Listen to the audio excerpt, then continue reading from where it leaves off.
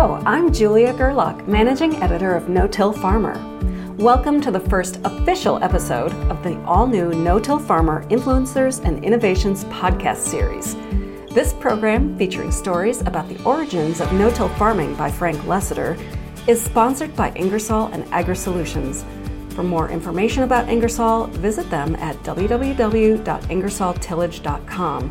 That's INGERSOLLTILLAGE.com.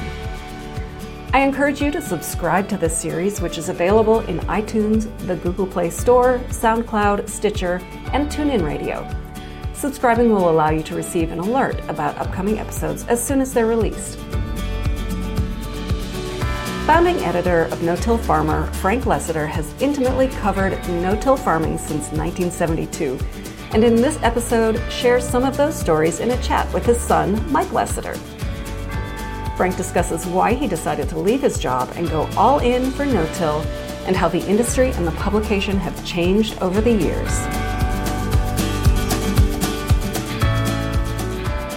I'm Mike Lessiter of Lessiter Media here. I get the privilege and honor to interview my dad, Frank, who's with me today for this episode. And it's going to be a different episode than most of the other ones that will follow in this series. We'll get it kicked off and get it underway. Here's a case I can say that I've known this guy my entire life. Right, and you're my favorite son, too. Okay. We have 3 girls plus him. But no-till has been part of the family almost from the earliest days. I was 3 years old when you put out the first issue of No-Till Farmer. It's been part of the family, 5th child, figurative and literally been around the home since 72, and gotten to do some father-son trips and memories around your job and reporting on no-till, going out on farm visits, interviews, and meetings. So this is fun for me. But first, before we get into some of the questions, there's been a lot of attention on your newest project that you've come out here in recent weeks, and getting a lot of attention even on Amazon reviews and from a lot of readers. Tell us a little bit about that project. Well, we did a 416-page book. It's kind of the history of no-till. It goes back to the 1950s when no-till was pretty small. And when we started the magazine in 1972, there were 3.2 million acres of no-till nationwide. And today it's over 100 million acres, so we've really done well. It's a book with about 50 chapters, talks about everything, talks about experiences of people in North America, people around the world. This book took forever for me to do because I would remember things I'd done 20 years or so ago. And I've kind of said in the company, if anybody ever takes as long on a project as I've taken on this one, they're likely going to get fired. Right. Well, it was worth the wait, I'll say that. We're here today because the book that, as it came out, got a lot of interest from, I think, people who were surprised to hear about the story of no-till, things that they didn't realize that made lasting contributions to all of agriculture, both here and internationally. And as a result, there was support to do a podcast to keep the story going, and we got 6 months of the year already committed to before we've recorded a single session. So all you listeners out here, thanks for the support, and we're kicking off a podcast on no-till influencers that is going to hit your desks, your phones every couple weeks. So tell us, Frank, about the very first time that you heard the term no-till. Well, it's kind of hard to remember, but I was editing a livestock magazine in Chicago. I'd known a little about no-till, but I can't remember ever being on a farm before that. And I was looking to change jobs, and I had 2 or 3 different options and decided to come back to Milwaukee at Ryman Publications. And I've been the editor of no-till since the very first issue in November of 1972. We came back up here about August 1 of 1972, and most people move up in life, get new jobs. I've been the editor of No-Till Farmer since 1972, so I guess I'm in the same rut I've always been in. Kind of like what farmers are. Farmers tend to farm and stay at the same job all the same years. But I remember once, just before I took this job, I went home to Michigan to the Centennial Farm where I'd grown up, and was telling my dad that I was taking this job, and he pretty much thought I was nuts. So we had 3 young kids, and we're moving back here, and he didn't know what no-till was. Thought I was taking a big chance on it, and I left him He tried to talk you out of it? No, not really, but he just thought I was nuts.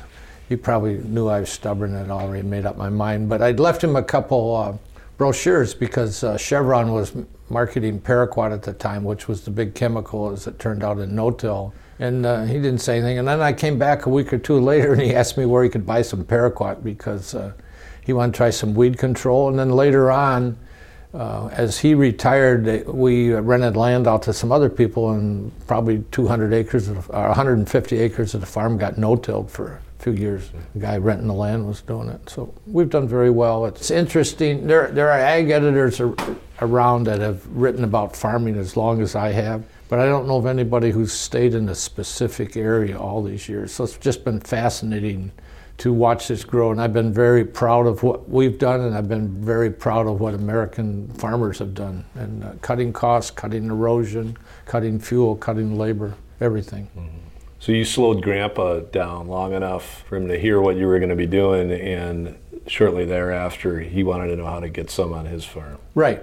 We got him turned on a little bit to it. So. Yeah. What was that job interview like when you were brought up to Milwaukee to talk about this concept, and which I imagine was somewhat foreign, but what did they tell you about this and what the opportunity might be? They were going to start a magazine, and that's what it was about. It was right from the start. It was in central Kentucky where it got started. Harry Young at Herndon, Kentucky, had pioneered it on 7/10 of an acre in the mid-'60s, and had grown from there. And one of the people on the Ryman staff, Galen Morgan, had been pretty close to no-till. He had done some collateral work for Alice Chalmers, Chevron, and Dow, and so he was pretty knowledgeable about it, but he was doing other things in there, and we came up with the idea right away that we would charter a plane and 5 of us would fly down and spend 2 or 3 days in Kentucky and southern Illinois. We were at the Dixon Springs Agricultural Center, which the University of Illinois had then. And a researcher called George McKibben had actually started it there, and Harry Young got the idea from him. But you go down to George McKibben's field days in August, I mean, he's trying 300 different combinations of herbicides. I mean, he had things where they were using 5 pounds of atrazine per acre, and it was amazing. That was some of the most practical research that was ever done on no-till, and it was in the early days. So they laid out a bullish picture for no-till, and you could see it. You agreed that it was worth leaving a stable job and career. I was looking for something different to do. I was getting kind of bored with what I was doing and needed some new challenges. And it's kind of interesting how we built a circulation on this, because they went out to farm equipment dealers who we work with closely today and asked them for names of people who they thought might be interested in no-tillage. And the idea was to get maybe 30,000 names and do a magazine with 30,000 on it. But when they got all done with this, after a month and a half, 2 months, they had 60,000 names. So with the first few issues of no-till, we mailed to 60,000 people. But the problem was the ad support was not there. No-till farmer in those days was free, but the ad support wasn't there. And we went maybe a year and a half, probably a year and a half, in which it wasn't working, we were losing money, and we converted it to a newsletter, which still goes on today. Today we do 8 newsletters a year and 4 magazines, so we're doing one every month. So take us back to the late 60s and early 1970s, and what was going on in ag at the time that was kind of setting the table for no-till to find its place, to find its groove and start to be embraced out there? Well, conservation was important. We were losing lots of soil through wind erosion and soil erosion. And one of the things that really got started with no-till in Kentucky was the opportunity to double crop, because Harry Young would plant wheat in September, take that wheat off in June, or wheat or barley, take it off in June, and then immediately the same day, no-till double crop soybeans. So, and then the following year he would do no-till corn. So he was getting 3 crops in 2 years, and that made really good economic sense to him. And it just kind of took off from there. And then farming wasn't doing great in those days. People were looking for ways to trim costs, and early on yields were equal, or they could be below what you did with conventional, but it caught up pretty soon to where the yields were pretty good. And actually no-till really caught on among farmers who were innovators, who were willing to try new things. And it always amazed me in the 90s, I guess, to find out how many people were buying Caterpillar tractors with tracks instead of wheels on them. And it finally dawned on me one day The reason is that these no-tillers are innovators. They want to try new ideas, and that's what the Cat tractors with tracks were. You grew up on a farm, dairy farm for the most Right. part, right? Did a little bit of everything, but it was Yeah. mostly dairy. So you're working as editor of a livestock publication in Chicago at this time. So you came up, had to not only get yourself prepared to talk about row crop agriculture, but you had to get yourself up to speed on what no-till was, and it's a time where you were kind of living on the leading edge. It wasn't a tremendous resource for you to learn at the same time that you're sharing with your readers. How did you go about bringing yourself up to speed on no-till? Well, I immediately got myself out of the office and got on some farms and went to some field days and went to university conferences. There was a fair amount of interest in no-till in those days, and one of the big things was making better use of whatever available moisture, whatever rain was falling on the ground, and just worked at it and got out of the office and visited with farmers. I like to tell people that we do not have the recipe for making no-till work, but we'll give you the ingredients, then you can write your own recipe. And you could have two farmers who live across the street from one another, both very successful with no-till, and if you traded systems, they might be able to make it work and they might not. So I like to tell this story about, we'll give you the ingredients, write your own recipe. That's probably even more challenging of a role as an ag journalist, where there is no set formula out there, because you have to convey that by itself. And early on, Ryman Publications had a magazine called Farm Wife News, and they would take as many as 1,000 or 1,200 people to Hawaii for a week, and we made no-till part of those stories. And I remember one year in Hawaii, we probably had 300 people who were no-tilling at the time out of a bigger audience, and we did a survey and we asked them what their no-till system was. And I think we came back, when we gathered them all up and put them together, I think there were 70 different systems. Somebody was doing something different than somebody else. Out of these 400 people, there's like 70 different systems. So there was no one way to make it work. And, you know, it's an attitude as much as it was. And then the equipment was scarce.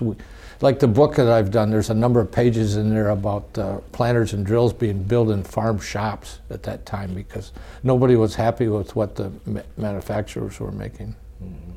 And if you look at that, the real breakthroughs in seeding equipment was done by the shortline companies. Great Plains, Howard Martin at Martin Industries with row cleaners and colders, and Ingersoll came up with fluted colders and ripple colders that made no-till work. John Tye was another one, right? Tell us that even the people who have been following us for a long time may not realize how and why No-Till Farmer publication was birthed here in downtown Milwaukee.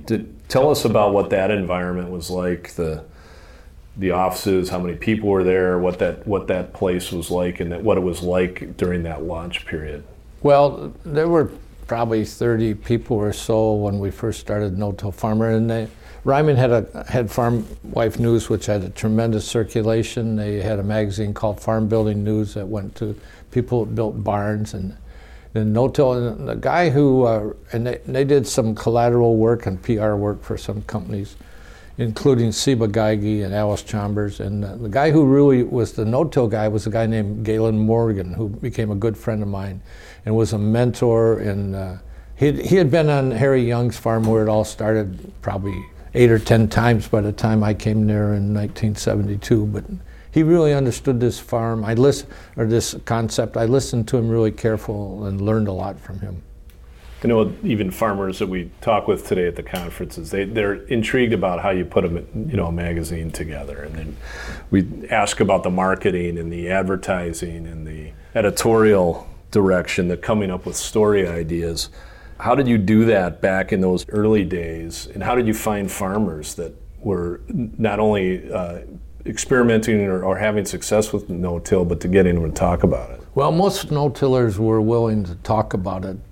They thought it was a great system. We would get leads from university guys and suppliers and county extension agents, and getting leads even then wasn't that tough. But I always remember a comment Daryl Smith, who was a retired field editor for Farm Journal, made to me maybe 10 or 15 years ago. And he says, I don't understand these no-tillers. They got such a good thing going. Why do they think everybody in the world needs to be doing it? And they're pushing it all the time. They're telling other farmers, you should do this, you should do this. But he says, they meet with problems. Other people don't want to do it. He said, sometimes you wonder why they just don't keep it to themselves.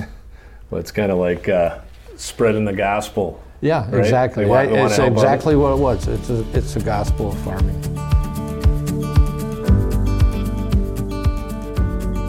We'll rejoin the conversation with Mike and Frank in a moment, but I want to take time once again to thank our sponsor, Ingersoll and AgriSolutions, for supporting our No-Till Farmer Influencers and Innovations podcast series. Ingersoll specializes in seedbed solutions. Whatever seedbed challenges you have, Ingersoll can give you the right tools to get the job done. For more information, visit them at ingersolltillage.com. Now, let's get back to our conversation with Frank as he talks about the very first issue of No-Till Farmer and some of the lessons he's learned over the years about his subscribers' expectations. Plus, stay tuned as Frank answers some listener questions about the history of no-till.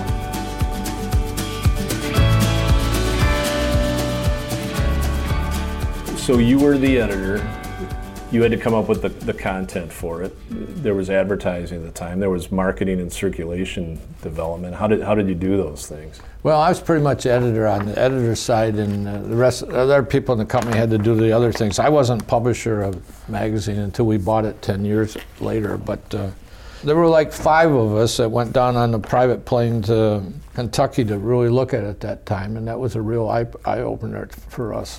This is our first issue. It was November of 1972, 32 pages. A little thin on advertising. But who did advertise in that issue? Who was there at the time? Ortho, which was Chevron. They were doing Paraquat at that time. Trojan Seed. A lot of old-timers remember when Trojan Seed was a big player in the corn market. Buffalo advertised their ridge till systems. Alice Chambers was in with 2-page spread. Yeah. Yeah. With 1 L on no-till. Yep. I wanted to talk about that. If I have seen that before, it's been many, many years. Let's open up that issue, take a look at it, and tell us what you remember as you're flipping through this, and what stories were in the first issue. We're at Simpson, Illinois. George McKibben and I talked a little bit about all the herbicide studies he did, and we did a diary of our no-till tour to Kentucky, which we visited farmers over a couple days. We talked about watch it until you know the no-till language, because no-till even today is zero till, minimum till, conservation till, strip till, vertical till, slot planting, sod planting, mulch planting, all kinds. Those terms that were used back in '72? Yeah, vertical tillage wasn't, but most of the rest of them were. We talked about this. These were the days when surface fertilization were getting the job done. This is a story we did of Glover Triplett at Ohio, who's now retired in Mississippi, but he spent his whole career basically doing no-till research. And they tell the story about when he was at Worcester with Ohio State, and he took his wife out to see these plots that he had put out, and they were totally weedy. And she said to him, Glover, you're going to lose your job. But he's hung in there, and that was 50 years later or so, and he's still doing it. He was one of your living legends of no-till. Yep. He came to the conference a couple years ago. And he's still active back at Mississippi where he grew up, and still doing research. And there's a couple stories in here. Jim Smith was the farm manager at the John Upstead Hospital at Butner, North Carolina, and he managed 11,000 acres, and this was a mental hospital. And he used to tell the story about he was out planting one day in sod, and it was really ugly, and the guy came along and said, what are you doing? And he said, I'm planting the sod. And he said, the guy didn't say anything to me, but he went up to the hospital, he asked for the general manager, and he went and talked to him. He says, you got a crazy guy down in the field, it must be one of your patients. You better get him out of that field. And so the general manager told Jim this story, but 3-4 months later, when the corn came up and looked good, the same farmer went back to that general manager and said, I think you ought to let him out. Right. That's funny. And then Darrell Smith worked with us at that time, who went on to Farm Journal, and there's a story in here that he wrote about with a farmer in Northwest Illinois who was double cropping corn after taking off a crop of alfalfa in early May. And so double cropping, even more so than wheat or barley and soybeans, there's always been other crops involved. And this farmer in Illinois was already saying, I'm saving 19 tons of soil per acre with no-till because it's not running off. Do you remember some of those visits and putting together that first issue? Oh yeah, I do, and this is one of the problems I had with doing the no-till history book, because I remember being on all these farms and I had trouble been on so many farms I couldn't get my arms around everything that I wanted to talk about. So this premiere issue was November of '72. Then we bought the magazine or newsletter in 1981, 1982, and my wife Pam and we went out on our own with it, and we've had it ever since. Well, I bet there would be a lot of people who would like to see this first one. There's a lot of information in this. Did you say 32 pages? Yeah. Tell us about Plowboy Pete and No-Till Ned. Well, this is interesting. We started with a cartoon series, which we did for 2 or 3 years, and I think there's 6 or 8 of these in the history book I did. So we had No-Till Ned, who did everything right, and Plowboy Pete, who did everything wrong. And we would ask our readers to write the caption lines for it. And here we got a picture of a combine being stuck in a hole, which would be the conventional tillage. It says, Pete needs his 150 horsepower tractor for 2 reasons: to pull his 8-bottom moldboard plow and pull his combine out of the mud. Interesting story here, because if you had the winning caption, we would buy dinner for 4 at a place of your choice. And in 1972, we'd get a bill from the guy, and it might be $40 or $45 for 4 people eating out. And later on, we were doing this, and it kind of led to us quitting the contest. A guy from Virginia took his wife and 2 of his friends out and sent us a bill for $400. This was in 1972. And that was about the time we were running out of ideas, and we discontinued it. That's pretty good pay for writing a caption on a Exactly. Right. Yeah. How long did it take you to put that premiere issue together? Well, I started there on August 1, and we turned this out probably by October 10th, October 15th. It was different than those days. They were paste up key lines and using X-Acto knives and glue to lay everything out. And it's not like today with computers and everything, so it took a while. So think of a subscriber that we have here in 2019 who's never seen this issue, and tell them how it's the same and how it's different than the product that they'll get in their mailboxes in 2019. Well, I want to back up for a second, because you made me think of something. And there's a fellow who has been to all 26 of our National Rural Tillage Conferences named Alan Brooks from Markeson, Wisconsin. And it's not in here, but I think the story is in the second issue. We did a story on his dad, and Alan's picture is in this story. In fact, that would be a good one to take to the No-Till conference, because everybody would see it, and Alan's still there, and he'd love it. But he's proud of that. I've heard him talk a number of times about how he was in that early issue. We've just got more in depth. I mean, you look back at some of these stories, and they were kind of shallow. We said the guy used fertilizer, but we didn't tell exactly where he put it, or what day he put it on, or whether he mixed it with herbicides or liquid dry, and whether he was broadcasting it or banding it or injecting it. And so we've gotten really... well, you were learning as you went, too. Exactly, right. Needed, right? Yeah, and our editorial philosophy has always been, we want quality editorial. I like to say, we'll give you the meat and potatoes. We're not going to put in the salad or the appetizer or dessert. We're just going to stick to the facts. And when we go out and do a story, all of our editors, I mean, you go and do a story on a guy, and you may have 10 different ideas. Here's what he fertilizes. Here's what his seeding rates are. Here's what he harvests. Here's when he does this. And that's not the kind of story we want to write. We want to run with 7 different points. Maybe we want to run the whole story on where he side dresses nitrogen, and really get into the details. Not, in the general story, do you side dress nitrogen? Yeah, there's 20 words on it. Well, when we do this in a whole story, it may be 1,000 words that we get in there and talk about exactly where he puts it, when he places it. And if you got 2 great ideas off a farmer, maybe it's 2 different stories. Maybe you do hold on to one of the stories for 6 months and do it later, but you just got to get the in-depth, because farmers are ahead of everything today. And I think another part of our success is We've never thought we were smarter than any of our readers.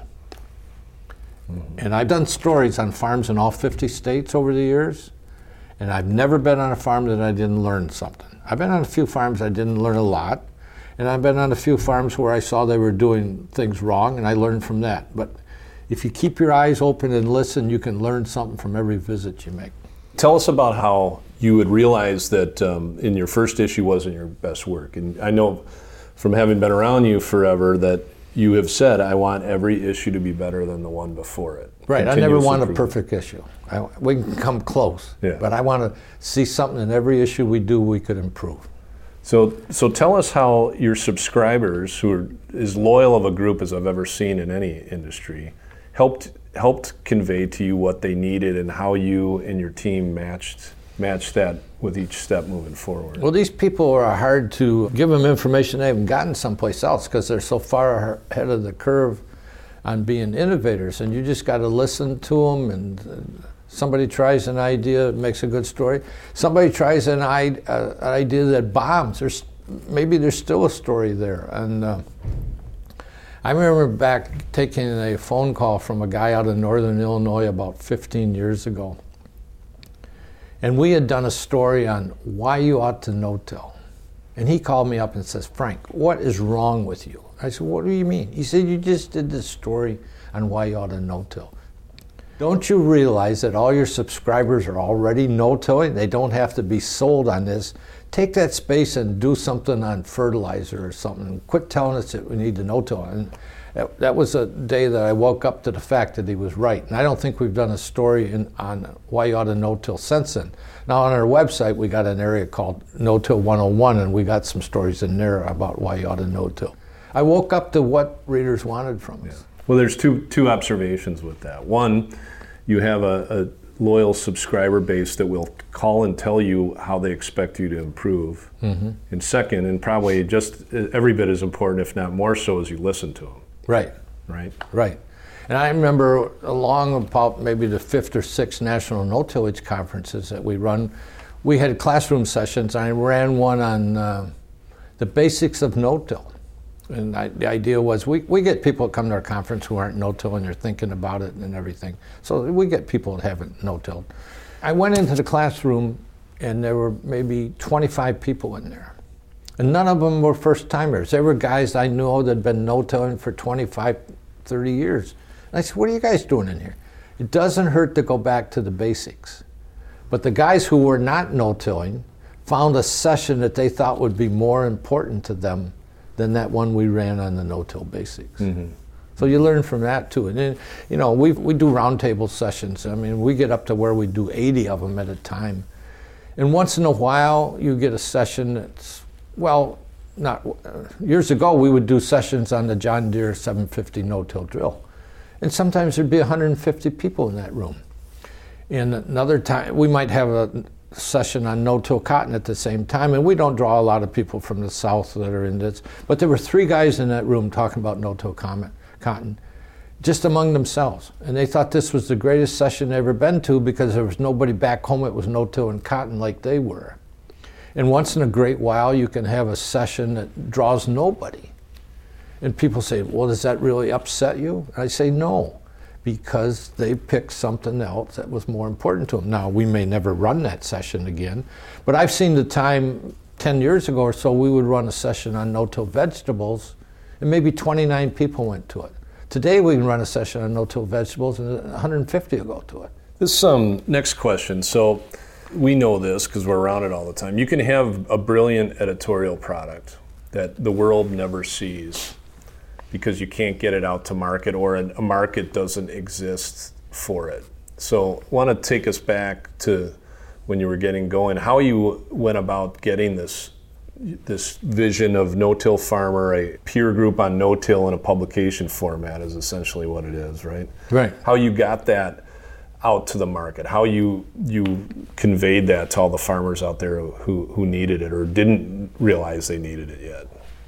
Well, it goes back to these guys being innovators. They're more than willing to look at new ideas, and it just happened. I mean, people would tell somebody else, hey, there's this no-till farmer, you ought to look at it. And I remember talking to a guy who came to our National No-Tillage Conference in the early days one day, and he said, I never knew this publication existed until he said, just 3 weeks ago, it would have been the middle of December, he said, my wife and I are laying on, he's from Indiana, I think, if I remember right. He said, my wife and I are laying on the beach at Fort Myers, Florida, and there's a guy reading a magazine next to me in a chair called No-Till Farmer. And I asked him about it. He said, I've been no-tilling for 2 or 3 years. I don't even know anything about this. And the guy shared it with me, and he said, I'm calling you up. I'm coming to the National No-Tillage Conference. Mm-hmm. So, I mean, there was an interest for it. We sometimes do more today, and in one of our magazines, we'll do more on no-tillage in one issue than some farm publications that do in a year's time. I think anybody that's no-tilling can find something of interest in every issue of our No-Till Farmer. And you have to, when you're charging them money to get the information, exactly, you have to deliver. Exactly. And another thing is, I mean, soil health today and cover crops has gotten a lot of interest, and I think we did a cover crop story with no-till in our first or second issue. This gets on my bandwagon because we're talking today about soil health and cover crops and sustainability, and our no-tillers have been doing this since 1972 or even earlier. We've been reporting on it since 1972. It's not new to us. All right, well, thank you, Frank. I appreciate the chance to sit in here and talk to you, and actually to take a look at that premiere issue from November 1972. It's been a long time, and proud of what you've done, and look forward to releasing this podcast out and all the episodes that follow. Thanks for joining us today. Shows I'm getting old. And now for our No-Till Farmer listener questions. In your opinion, Frank, what was the most pivotal milestone that took no-till where it is today? I'm going to answer this with 2 milestones. Because early on it was the fluted coulter and then the ripple coulter that made no-till work, where they were working in an area maybe 3 to 4 inches wide and no-tilling corn and soybeans in that area, which was in 30 or 40 inch wide rows. So there was residue all in that area except for 2 or 3 inches. So fluted coulters was really what got no-till started. And then later in the 80s, what really made no-till take off is when glyphosate or Roundup came on the market, because this is what controlled weeds. Up until then, we'd use paraquat, which would kill surface weeds, but it didn't go into the soil like Roundup would and kill the weeds underneath the soil.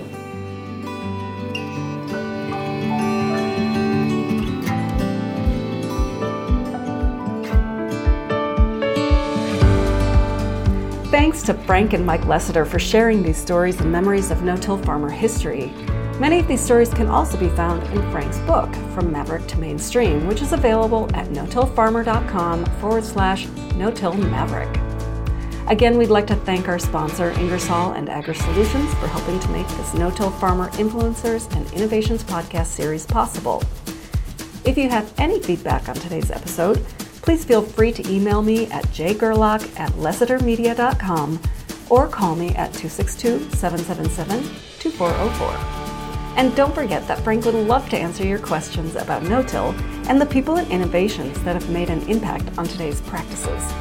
So please email your questions to us at listenermail@notillfarmer.com. Once again, if you haven't done so already, you can subscribe to this podcast on iTunes or the Google Play Store to get an alert as soon as future episodes are released. For Frank and Mike Lessiter and our entire staff here at No-Till Farmer, I'm Managing Editor Julia Gerlach. Thank you for listening.